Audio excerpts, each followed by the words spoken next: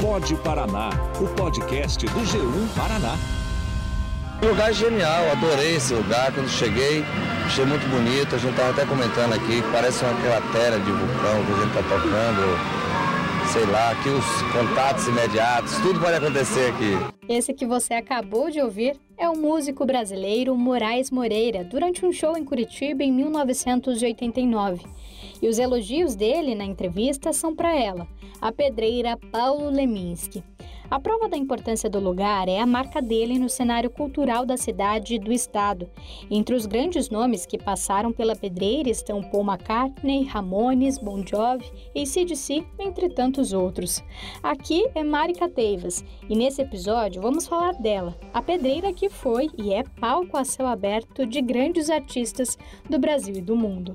Para nos acompanhar nessa jornada musical, convidamos o empresário Sérgio Apter, que foi sócio do Aeroanta, uma casa de shows famosa da capital e que foi um dos responsáveis por levar os maiores eventos para a pedreira. Seja bem-vindo. Prazer em estar aí com vocês. Hoje eu também estou na companhia do produtor da RPC, Lucas Sardi. Seja bem-vindo. Oi, obrigado, Mari, pelo convite. Estou muito feliz de estar aqui para poder falar da pedreira, que é um espaço que eu tanto amo e tenho carinho mesmo. Vamos lá. É isso mesmo. Para quem ainda não sabe, o nome do lugar não é à toa. O espaço na região norte da cidade já foi, de fato, uma pedreira, que ajudou a construir Curitiba. Foi só na virada da década de 1980 para 1990 que tudo foi adaptado para receber, finalmente, muita cultura. O show foi aberto pelo grupo Paralamas do Sucesso.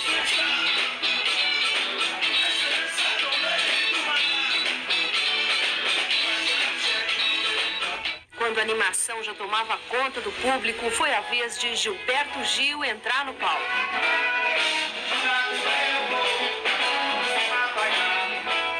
Para terminar, um show de reggae com a banda The Wailers, herdeira de Bob Marley.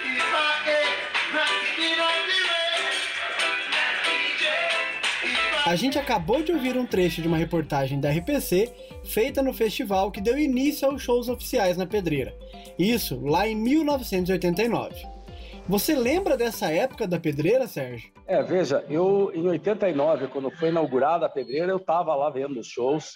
Era uma homenagem ao Paulo Leminski, inclusive, e foram convidados artistas que tinham alguma música, algum vínculo com o Paulo Leminski à época. Por isso teve Moraes Moreira, teve a Fortuna, teve o Arnaldo Antunes, se não me engano, também estava. Era um monte de artistas que tinham músicas gravadas com o Leminski, ou parcerias, que fizeram um show maravilhoso à época da pedreira, que era simplesmente ali, era um chão de terra batida e foi feito um palco improvisado. Foi um show muito bonito, até choveu nesse dia, mas foi para variar, né, Curitiba. Mas foi um show muito bonito, né? Não lembro o nome direito agora, mas também um violinista que tinha músicas gravadas do Leminski. Foram, acho que uns 10 artistas, mais ou menos. E ali foi chamada Pedreira Paulo Leminski e foi feito um show. Inclusive, o palco, à época, não era nessa posição que estava lá, era no fundo da pedreira. Se você entrava ali pela pedreira, ele estaria à esquerda, ali na parede da esquerda, onde teria aquele elevador hoje lá, né? Que vem lá de cima. Ali foi feito o palco, então você via o show de lado, seria hoje, né? Diferente. E foi bem bacana, foi uma abertura legal. Depois eu acho que demorou para ter qualquer outra coisa lá, porque daí começaram a fazer a reforma para virar realmente a história da pedreira, né? Que aí eu já acho que foi mais lá em 93 que foi feita uma grande reforma, que foi feito aquele palco e tudo, pro início das comemorações dos 300 anos de Curitiba, que foi em 93, que daí com a vinda do Carreiras, né? E daí foi aquele show que foi feito até pela prefeitura, tudo organizado pela prefeitura. Nós, na época, tínhamos produtores emprestados para fazer o show para a prefeitura, inclusive, que foi um show envolvendo muita gente, muita organização, né? E foi tudo sentado, foi uma noite muito mágica essa do Carreiras, né? Foi essa dos shows mais inesquecíveis para mim na pedreira. A gente não pode deixar de citar esse do Carreiras também. A iniciativa de reaproveitamento do espaço degradado ocorreu na gestão do então prefeito Jaime Lerner, que morreu em maio de 2021. Já a principal homenagem foi para o poeta e compositor que morava no bairro Pilarzinho, Paulo Leminski. Aliás, o complexo do Parque das Pedreiras, que engloba a Ópera de Arame e a Pedreira Paulo Leminski, foi rebatizado como Parque das Pedreiras Jaime Lerner. Desde a inauguração do lugar, grandes shows e concertos foram realizados por ali. Muitas vezes eles tiveram como média de público 30 mil pessoas. No show, Paul McCartney cantou novas canções, mas foram os velhos sucessos dos Beatles que mexeram com a multidão que veio até a Pedreira Paulo Leminski.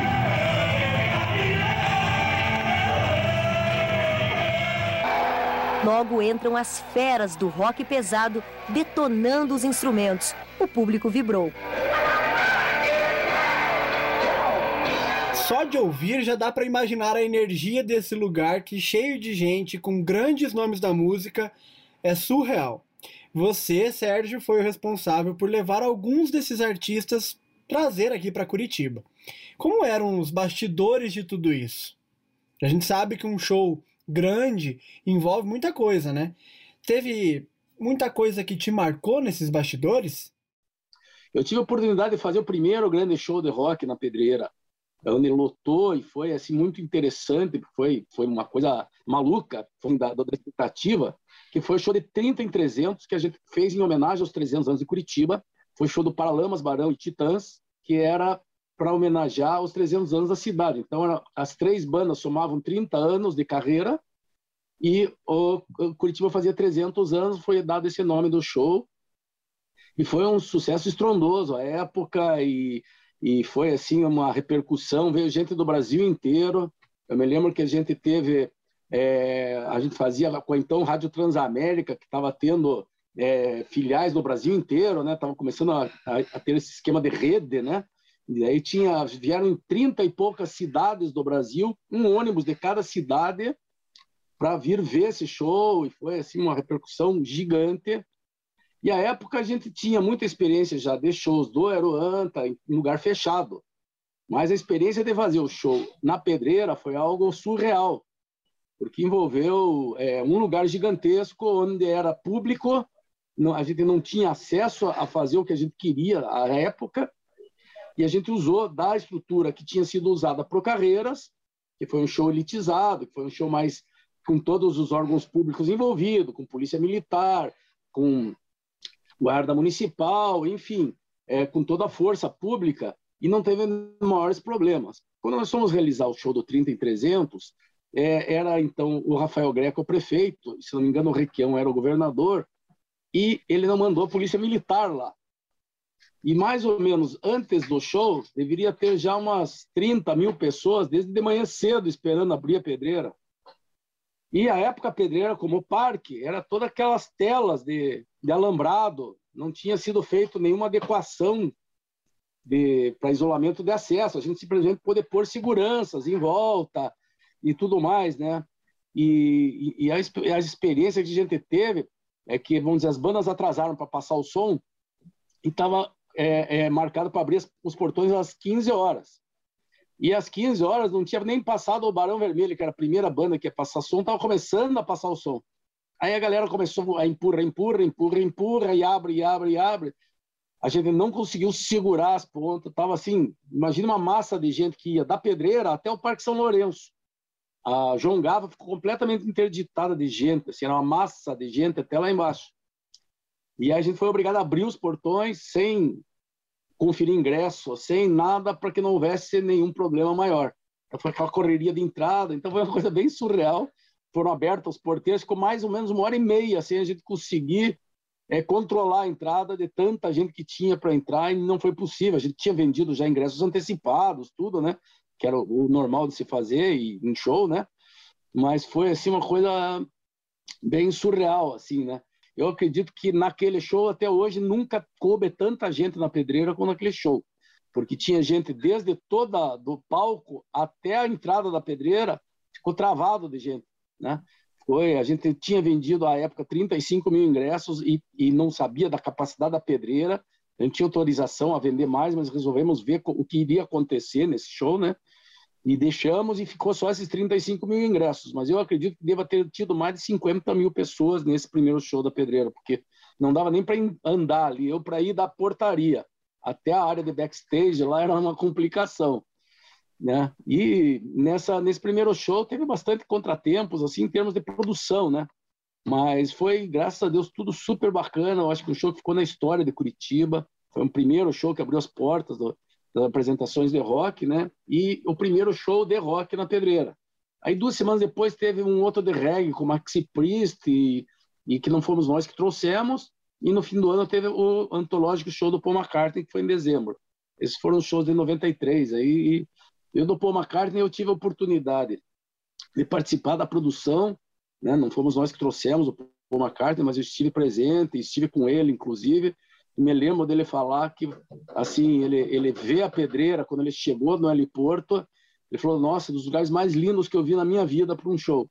E estava super emocionado de estar vindo fazer o show em Curitiba. Foi muito legal.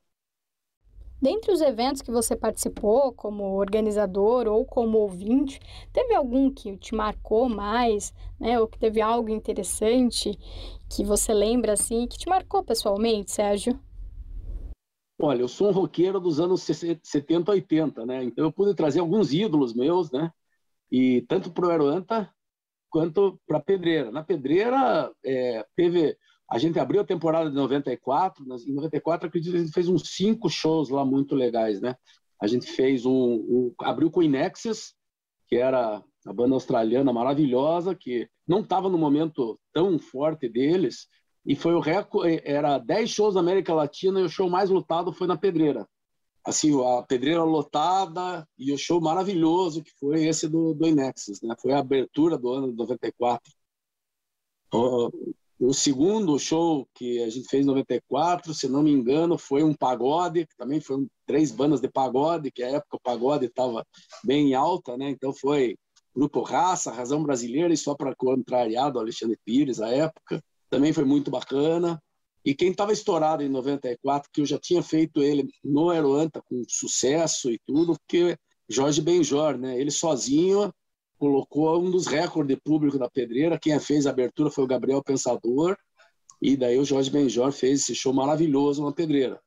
Depois, ainda em 94, que eu lembro, nós fizemos o Ramones, que esse também foi algo surreal, assim, para mim, como se diz, assim, como ouvinte, como, né, meu lado pessoal, assim, foi um show muito marcante, né, porque tinha a banda Raimundos, que nós tínhamos feito há pouco tempo no Aeroanta, e estava se lançando à época, né? Estava começando os Raimundos com a formação original, né? E daí era Viper, e daí Sepultura, que estava no auge, fazendo um baita sucesso na época, assim, e fechava com o Ramones, né? Então foi bem interessante, assim, porque nesse dia, bem na hora do show do Sepultura, caiu um temporal gigante. E daí foi aqueles raios e tudo, mas exatamente na hora do show do Sepultura, ali é uma puteira, assim, né? Eu acho que o fotógrafo, nossa, tem essa foto, chegou a cair um raio no palco do guitarrista soltar a guitarra de ter levado um choque, né? Apesar da aterrada, não aconteceu nenhum acidente, mas foi surreal, assim. Aí fez uma bacia de água, assim, uma poça gigante lá, e o público começou a se atirar na poça. Foi muito interessante, foi um showzaço, assim. E quando começou o show do Ramones, parou a chuva. Em 96 a gente fez um antológico show do AC/DC, né? Esse, para mim, como, assim, talvez tenha sido o grande show de toda a minha vida, assim, ter feito como produção, como produtor, como organização, como tudo, assim, foi algo realmente muito marcante, né? Trouxe a Curitiba pela primeira vez um show completo, né?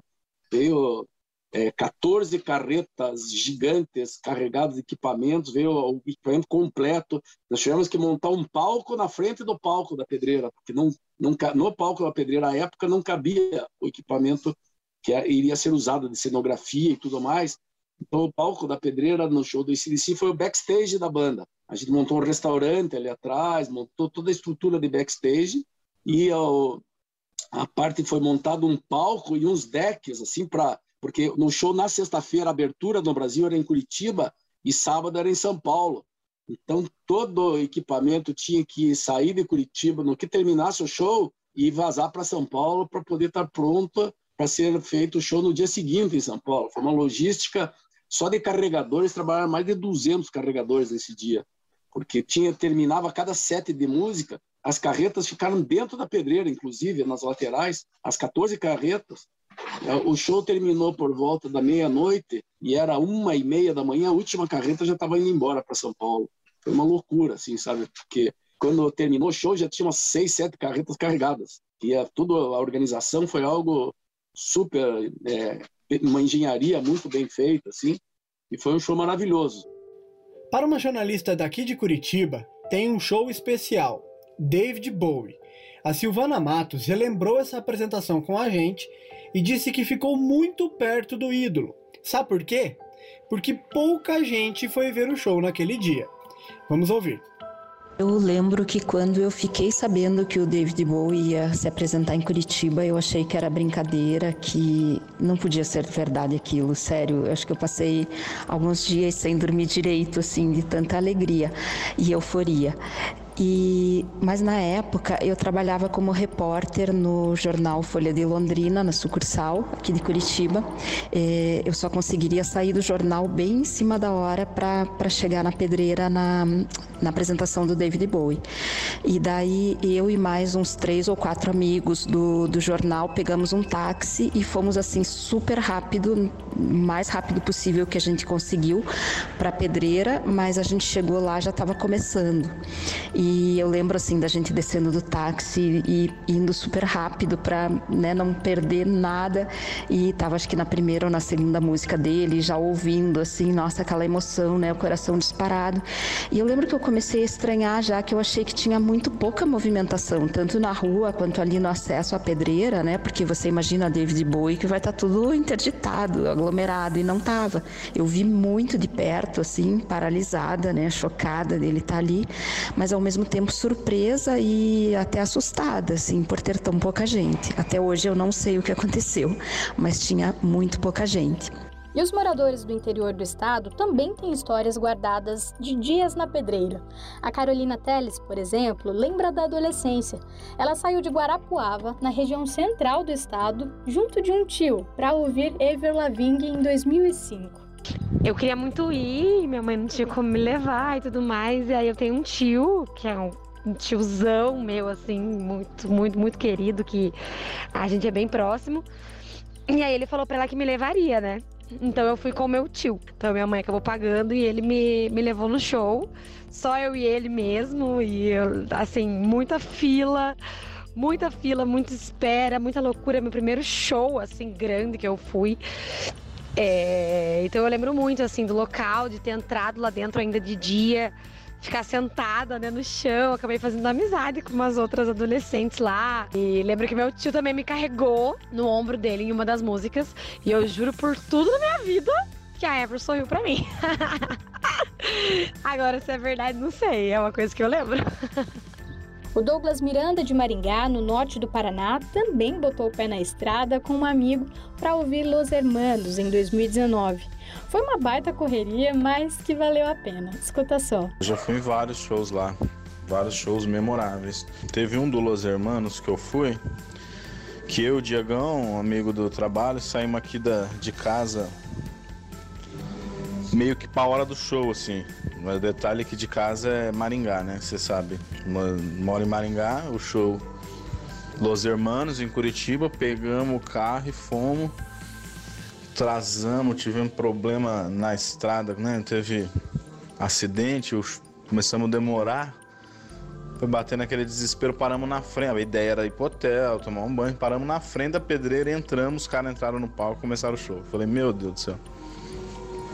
E foi muito massa, né? Aí assistimos o show, descansamos da viagem assistindo os caras tocar naquela pedreira incrível. E aí sim fomos pro hotel, descansamos e passamos um final de semana bom lá em Curitiba. Também do norte do Paraná, a londrinense Patrícia Rosa de Jesus disse que realizou um sonho vindo aqui para Curitiba para ouvir Sandy Júnior. Ela e mais de 20 mil pessoas, quase 30, viu? Reviveram as músicas da adolescência e se emocionaram com o show em meio à natureza. Esse eu confesso que eu também me emocionei, viu? Tava lá. Foi um show muito bom, no qual eu esperei por muito tempo para conseguir participar. Era um sonho de adolescente. E nesse show, no percurso, eu levei uma camisa branca no aeroporto, levei na mão, no braço, dobradinha, passadinha. Era que eu queria, curtir o show com ela. Porém, todo esse cuidado caiu por terra lá no show, porque atrás de nós um rapaz desmaiou, acho que pela quantidade imensa de pessoas ali junto, aglomeradas, ele passou mal, veio a desmaiar, e naquela ânsia de conseguir ajudá-lo, nós levantamos os pés dele, e os pés dele veio direto na minha camisa branca, ou seja, eu curti todo o show, porém com a camisa com barro mesmo, não adiantou muito aqueles cuidados, mas foi divertido demais. Acabou que ele se recuperou rapidamente e a gente pôde compartilhar ali do show juntos, fizemos nova amizade ali entre a galera. Foi muito divertido. Já para os professores Fabrício e Larissa de Aguiar, que moraram em Curitiba, mas voltaram para o interior, além do espaço ser encantador, a pedreira deixou memórias de carinho na vida do casal. Pra gente ela foi muito importante porque em 2015, em dezembro de 2015, foi quando a gente comemorou o nosso aniversário de casamento num show na Pedreira, Então foi um show do Gilmour, foi sensacional. A acústica absurda, Todo a aura que envolvia ali aquele show. David Gilmour, brilhante como sempre, foi absurdamente genial. Uma incrível comemoração de bodas. E anos depois, outro momento que foi muito importante pra gente na Pedreira Paulo Leminski, foi o Festival de Rock, que foi em 2018, em dezembro de 2018, também em dezembro, que a gente foi com o nosso filho, o Lucas, que tinha 1 ano e 6 meses, mais ou menos, Então foi incrível viver com ele essa experiência. E muito além de marcar a vida das pessoas, o lugar tem uma importância enorme para o cenário cultural de Curitiba, do Paraná e também do país.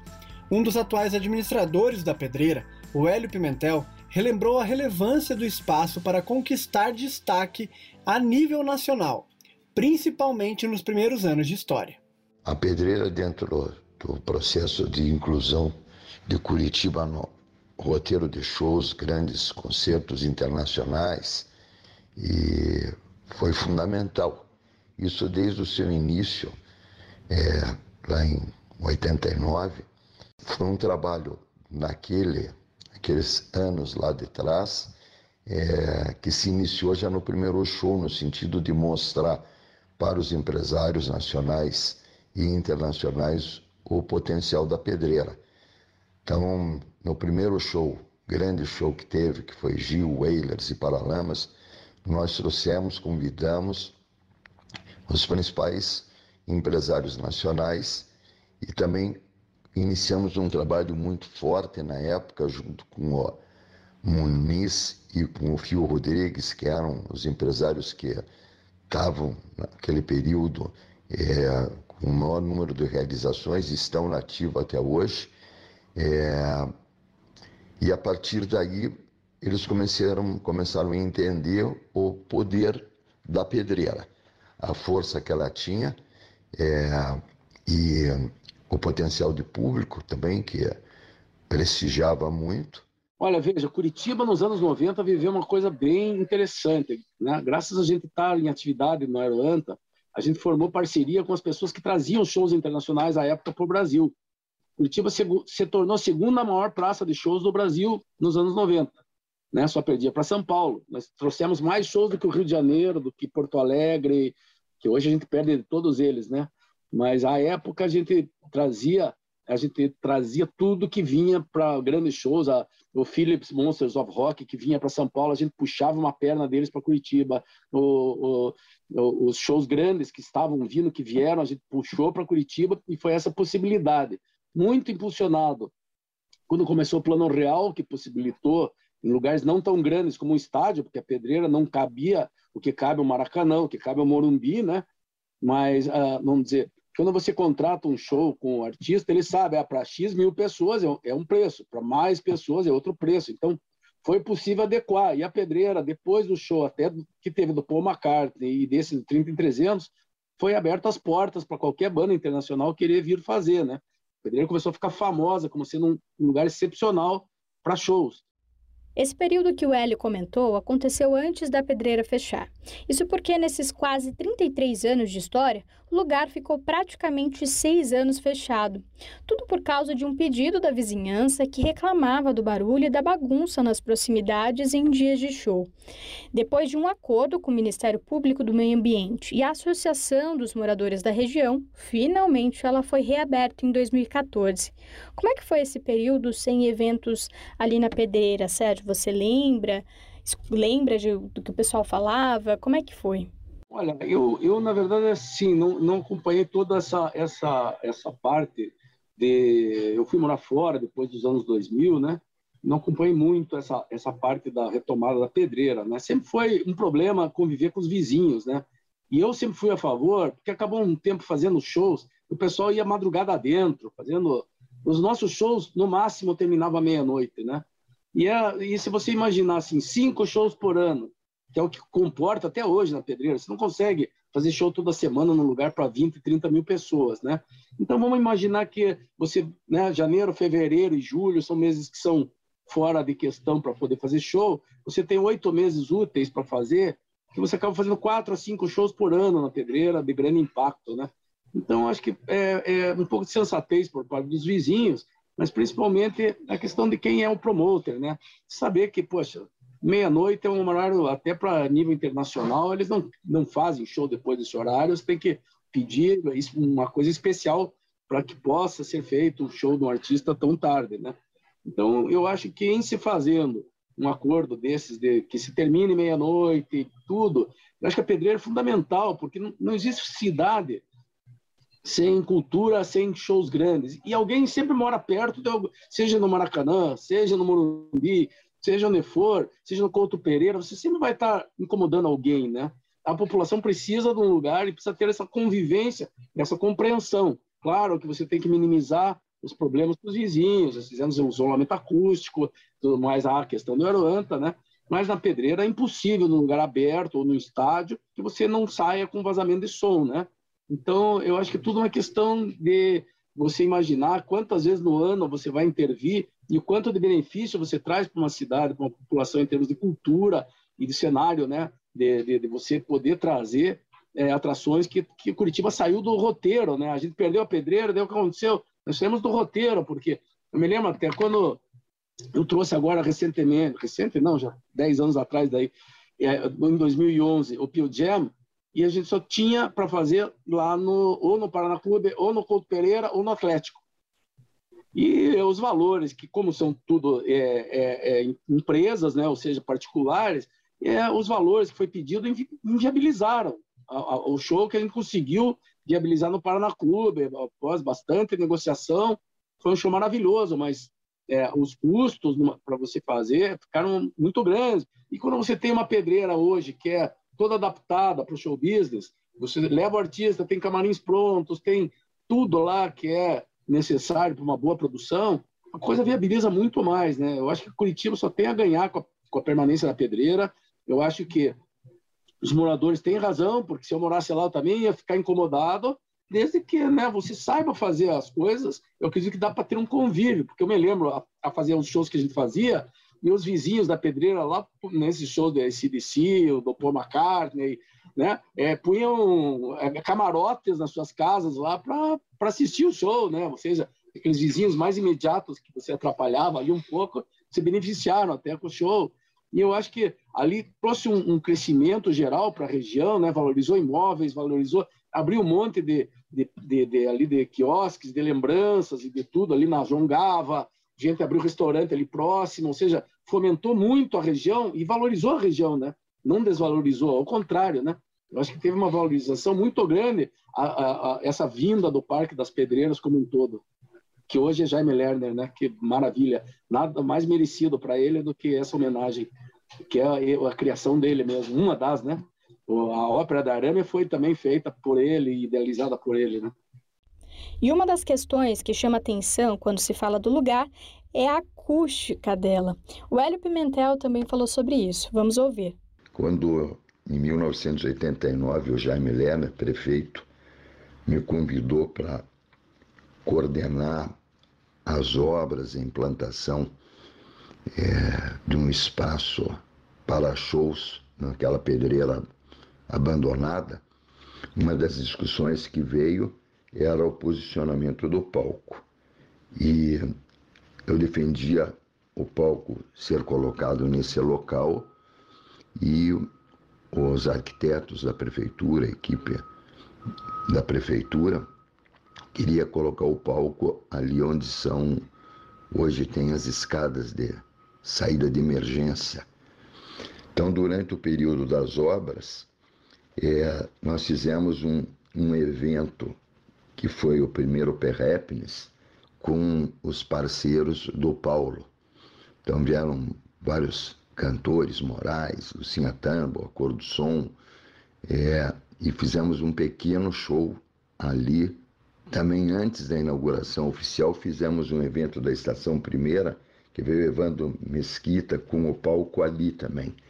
E o som, ele tinha um batimento no paredão da frente, dava um retorno do som, dava uma embolada, mas a discussão permanecia. Aí eu tinha um amigo meu inglês, um grande técnico de som, e ele conheceu o espaço e foi categórico em falar: o local do palco tem que ser aqui. Aqui que eu me refiro é onde o palco é hoje. E aí, no primeiro evento que teve da Pedreira como evento de inauguração oficial, foi o show do Gilberto Gil, The Wailers, ainda com a formação original, só faltava o Bob Marley, e Paralamas também, super estourado, Gil estourado com o disco, e foi um show fantástico esse show, e o som melhorou muito, porque ele tinha uma saída ali pela rampa de entrada, era uma maneira do som sair e não ter um batimento tão forte. Sérgio, agora a gente vive num momento de pandemia, estamos morrendo de saudade, com os dedos cruzados para poder voltar a ser pelo menos um pouco do que era antes, na expectativa de que em breve vamos ter shows novamente lá na Pedreira, né?